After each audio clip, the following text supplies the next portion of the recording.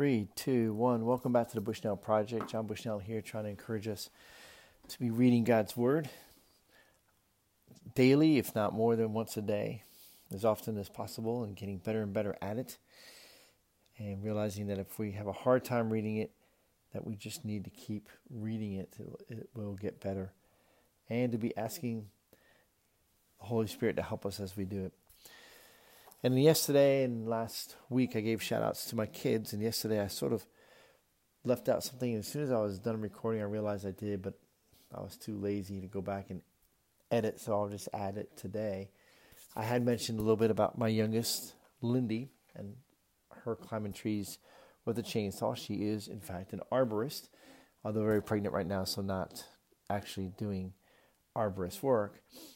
And then Micaiah and Levi. Micaiah is a paramedic and just got promoted to captain at one of his squads. He's out, does a lot of rural, and so gets a lot of miles. And I think all across the country there's a shortage of EMTs and paramedics. So proud of him, what he's doing there. And then Levi is an 8th grade English teacher. And I think there's a special place for those that can do that. So, but he is really good with kids, and so proud of him too on that. All right, so that, I think, completes what I meant to say yesterday. And we are trying to do a quick flyover of Leviticus. And so we quickly, as we get into chapter 11 and 12, and really through 15, we deal with all the laws for daily life, purity and impurity. But it starts off with food laws, or clean and unclean creatures. And it's very interesting. If you think about today, we're like, well, that's a no-brainer. But back in the day, there was a lot of things they would not have realized. And so the particulars of what God is showing them is really keeping them from getting sick from bad meat, or meat that could be very bad. Even with the birds of prey, basically most of the birds mentioned not to eat are birds of prey. The animals that chew cud are good. The animals that don't, you shouldn't. Pigs can be very unhealthy to eat if not cooked properly. And some pigs, like wild pigs, you're not always sure what they have been eating. So that can be risky. So it is a very interesting read as you go through all of it. And even think about the bugs, and with some people today in the world thinking that all of us should be eating bugs, which is crazy. It is actually already, for many poor countries in warmer climates, there is a lot of that already being eaten. Grubs and locusts, crickets, grasshoppers can be a great source of protein and calories, but you do have to eat a lot of them. And it's quite different. I'll just leave it at that. So it is interesting as we get through this part of Leviticus, even talking about how they were to purify their children, and uncleanliness due to skin diseases, uncleanliness due to bodily discharge, and all that leads up to the Day of Atonement, which we'll get into next time. And just some of the things here, as you're reading through this, you might think, well, this is crazy. This is so ancient. But it's really understanding different aspects. For instance, we'll get into what is the real meaning of blood sacrifices. Why blood sacrifices? And then what are the different feasts and festivals that are covered in Leviticus, which the Jewish tradition continues to this day. So there is a lot of criticism, you might say, that comes, or criticism for the Old Testament that comes out of Leviticus and Deuteronomy and Numbers. So a lot of that, some of the things that are in Leviticus, especially in this part right here, are almost word for word again in Deuteronomy, certain parts. And so there's quite a bit of criticism from different people about the Old Testament, but I think they're missing the reality of what this is. So here we have God talking to Moses and Aaron. Many, many times it says, and God said to Moses and Aaron. Now, there's a few times where it says, and God said to Moses. And right there, when Aaron's two sons are killed, is the only time where we have actually God speaking to Aaron alone, or mentioning Aaron only and not Moses. So these details and these particulars are important. And so for us to ask more questions, why would it be this way? Why would God say that? Why would God create an animal that he doesn't want us to eat?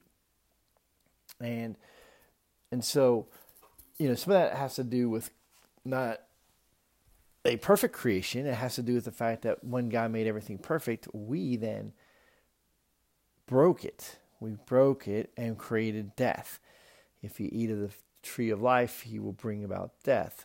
Well, that death was for the whole planet, for all the animals. And so all of these birds of prey, for instance, are birds that would have been eaten just vegetation because there would have been no death.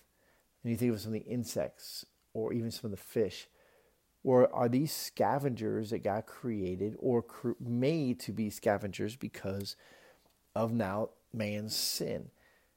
And so a turkey vulture, for instance, is a beautiful, beautiful bird from far, far away. They're huge. They are huge.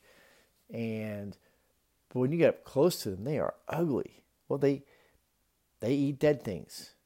They help clean up roadkill and things like that. So there's lots of creatures that are sort of the garbage lot of the world.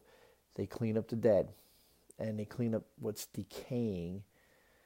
And that's a good thing, but it's also a good thing not to eat them. See? So there's just so much as you look through this, and some of you might be more into hunting or raising your own food, or even not eating meat whatsoever, being a vegetarian or a vegan. And I'm not even sure all the differences between those. But it's knowing what God has placed on the earth for us to eat, why we should eat it, how we get our protein, our energy, how we refuel ourselves, and how God has made that very enjoyable for us. But it's also work. It's work to either make money so you can buy things at the grocery store, or to actually grow it yourself or grow it for the world. So I live in a part of the country where there are people say that we feed the world. And to one degree or another, we sort of do. And here we have in Leviticus, God showing in particular Aaron and Moses, what's really important, and even breaking down the animal kingdom into what you should eat and what you shouldn't eat, even to the fish. Hey, eat the fish that look like fish, that are normal, and stay away from shelled fish and other things. And we know now that if you don't cook a lobster or a crab right, that it can be very poisonous or even deadly. And there are other creatures like that. So these were things that they may have figured out back in the day. Like, how did they figure out which mushrooms were deadly? Who is the mushroom tester?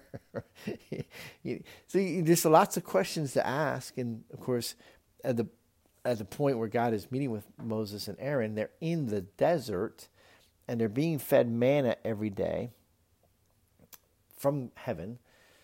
And so there's certain parts of their diet that are being completely taken care of. But God knows that there's going to be a day when they're going to be in the promised land. And that's what he's talking about when you settle in the promised land. Here are the things that you need to pay attention to. So what is God trying to show you today that you should be paying more attention to? And maybe what are some things you should be paying less attention to, or avoiding, or getting away from? So as you read through any part of Scripture, it's always good to be asking questions. Where is this coming from? What is really happening? What is God saying or not saying? Those kind of things. So God bless you guys. Hope you have a great day. And I will try to wrap up Leviticus in the next couple days, and we'll move on from that. God bless.